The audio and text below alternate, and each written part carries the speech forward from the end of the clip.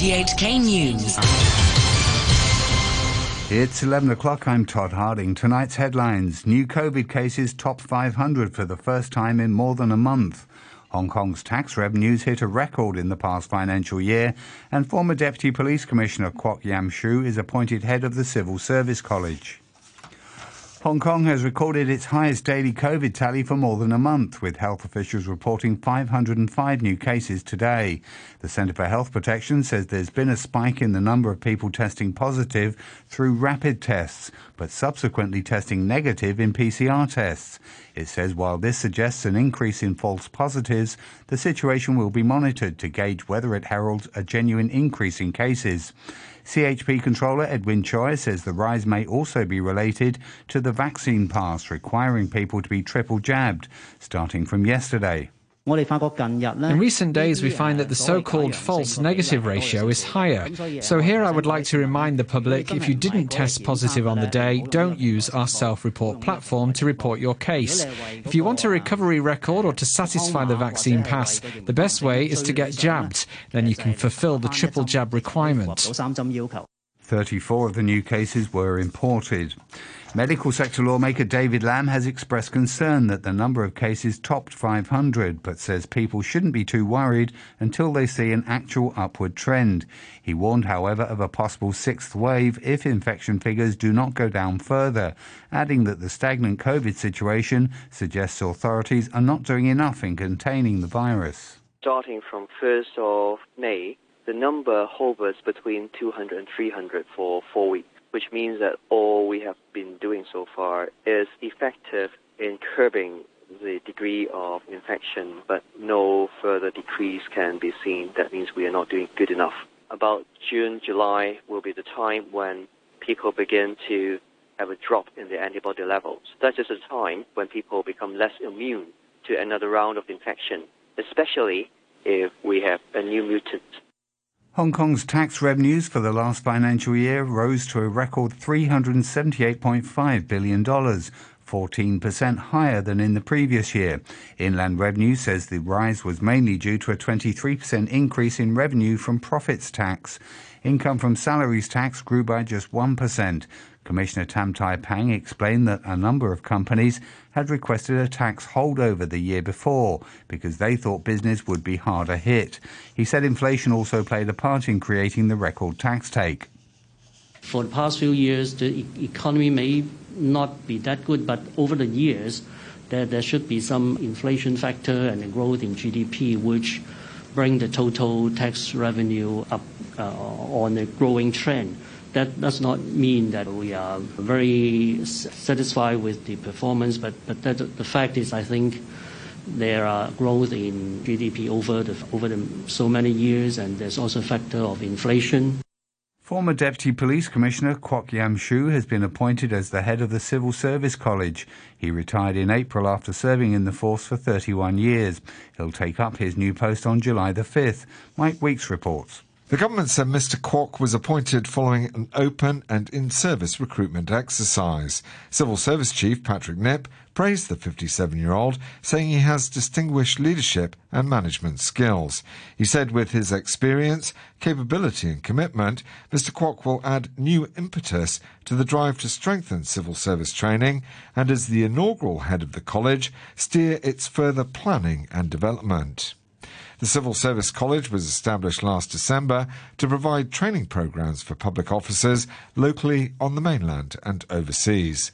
The government says the college accords the highest priority to enhancing the understanding of the nation's constitution, the Basic Law and the National Security Law. West Kowloon Court has sent 17 defendants in the national security case over LegCo primary polls to the High Court for trial.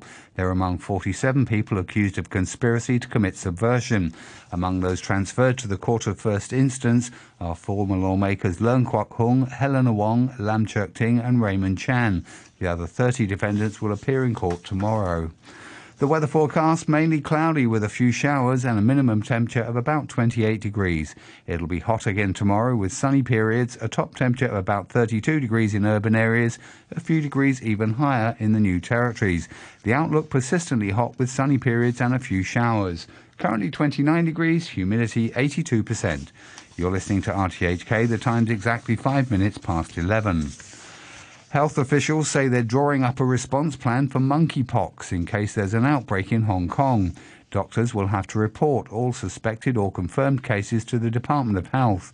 Officials said the government and the hospital authority are preparing to purchase the necessary vaccines and medicines and are formulating recommendations on clinical treatment. A number of European and North American countries have reported cases of monkeypox, normally found in Africa, since May.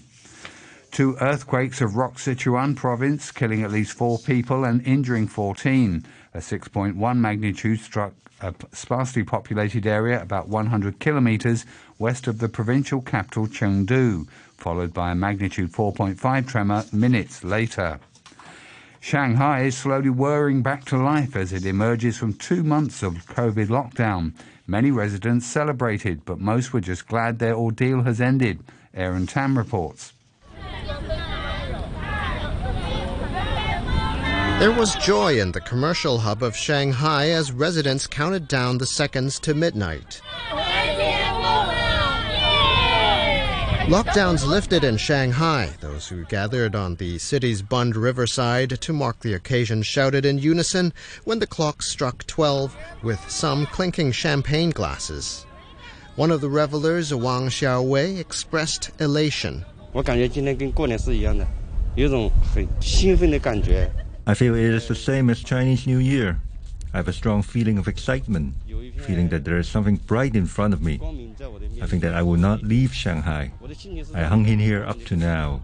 The new day marked the easing of COVID restrictions after weeks of lockdown for the city of 25 million people, where case numbers continued to drop. Bright yellow barriers used to fence off housing compounds were taken down in many areas deemed low risk, as residents were once again allowed to move freely around Shanghai. Some went on the city's subway and into office buildings, scanning QR codes that certify they are virus-free. Others gathered in small groups to chat in parks that are slowly reopening, while staff at shopping centers and markets arranged products and cleaned in preparation for customers. Malls, convenience stores, pharmacies, and beauty salons are allowed to operate at 75% capacity, but cinemas and gyms remain shut, and schools will slowly reopen on a voluntary basis. A teacher working in Shanghai told RTHK that the past 2 months, which saw the city close down in sections from late March, felt like a cycle of hope and disappointment, but expressed hope for the future. Well, it's the first morning, so it's early days, but over 2 months it's been like kind of cycle of hope and disappointment. Everyone's waiting for official announcements, so it's only just felt real the last day or two. People couldn't believe it. Last night there were fireworks on the compound and barriers were being taken down, but it's really strange that after 1 month of being of negatives in the compound, there was 1 positive case here, so I think if there's a lot of gatherings, obviously the chance of some rebound might happen, but let's be hopeful. On the day of reopening, officials in Shanghai reported 15 new COVID infections, the same number as Beijing.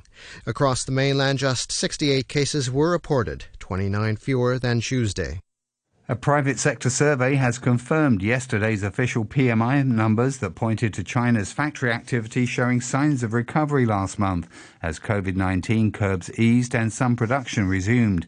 The Caixin Market Manufacturing Purchasing Managers Index rose to 48.1 in May from 46 the previous month. Last month's contraction was still the second sharpest slump since February 2020. The 50-point index mark separates growth from contraction on a monthly basis. Back locally, new legislation regulating the use of drones has come into effect, requiring many pilots to register their identity and their equipment with the authorities. But the head of the Drone Sports Association welcomes the new legislation, saying it will help boost safety, as Violet Wong reports. Under the new law, drones are divided into 3 categories according to their weight, and pilots flying drones which are heavier or pose higher risks must register their information on a government website and buy third-party liability insurance. Operators using the heaviest drones may even need to undergo training and obtain prior permission from the Civil Aviation Department. But drones that weigh 250 grams or less are exempt from the rules, as long as pilots abide by certain restrictions, including a maximum flying altitude and speed. A 6-month grace period will be in place for the public to familiarize themselves with the new requirements. Andy Chow, who chairs the Drone Sports Association, says the use of drones should be regulated in a packed city like Hong Kong to ensure safety. But he also called on the government to offer some leeway so that the group's members can continue to take part in drone racing here. Drone racing, the speed most likely is over like 100 kilometers. So if we can have some suitable area, that's help a lot to make most people can do the sport and try to advance their level with a more safety standard. Mr. Chow also expressed concern over a rule that bans those younger than 14 from flying drones, saying it will discourage younger children from taking up the sport. He says they should be allowed to fly drones as long as a guardian is present. A champion for the rights of children, special needs education and marginalised communities in Hong Kong has died. Longtime social service volunteer and philanthropist Anne Marden was 96. She came to Hong Kong as a young bride in 1947. Priscilla Ng reports. Anne Marden could readily be regarded as a pioneer of modern social services in the city. A number of charitable organizations she helped to found are now an integral part of the SAR's social service landscape. In the 1960s, she was the director of the Hong Kong Red Cross and in 1962 presided over the first school for children with disabilities. Married to businessman John Marden of the trading conglomerate Wheelock Marden & Co., she used her position of privilege and influence to advocate for perhaps less popular causes. These included marching for the rights of women sex workers and assisting with asylum seekers and refugees. She was also a keen advocate for children's rights to play, something often overlooked in an education-driven society. Kathy Wong, the executive director of the Playwright Children's Play Association, describes how Anne Marden helped found the first playground in Hong Kong that was truly accessible to children with special needs. The first project that she engaged for Playwright is to build an inclusive playground at the King's Park, together with the Urban Council at that time, and then the Polytechnic University, and it's still there now. At that time, I think they found it most of the playground didn't cater for the needs of children with special needs. So we say it's not accessible, and so that's something she wants to make change. And then they think the playground should have a theme that can inspire the imagination of children. So they themed the playground, call it the Voyage to the Moon, so they can have expand their imagination when they go to the playground. And Marden also worked to provide weekly trips for the children of Vietnamese boat people who arrived here in ramshackle boats in the 1970s and 80s and worked for the International Social Service to provide education in the refugee camps. She was a well-known resident of Shek O, where she would open up her garden and swimming pool to local children. Anne Marden was born in Shanghai in 1926. Chief Executive Carrie Lam expressed deep sorrow over the passing of Anne Marden, saying she dedicated her life to serving others and helped thousands of people with special needs to lead a dignified and meaningful life. Mrs. Lam said she'd known Mrs. Marden for more than 2 decades when she served as Social Welfare Director and admired her passion and dedication to improving the welfare of people, especially those with disabilities and from a disadvantaged background. Archaeologists have made major new discoveries in northern Iraq at the site of an ancient city that emerged from the Tigris River as water levels dropped due to extreme drought.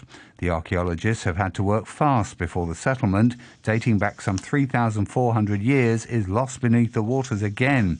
The BBC's Sebastian Usher reports. It's been a race against time for the team of Kurdish and German archaeologists before the waters of the Mosul Reservoir, from which the ancient settlement resurfaced, rose again to submerge it once more.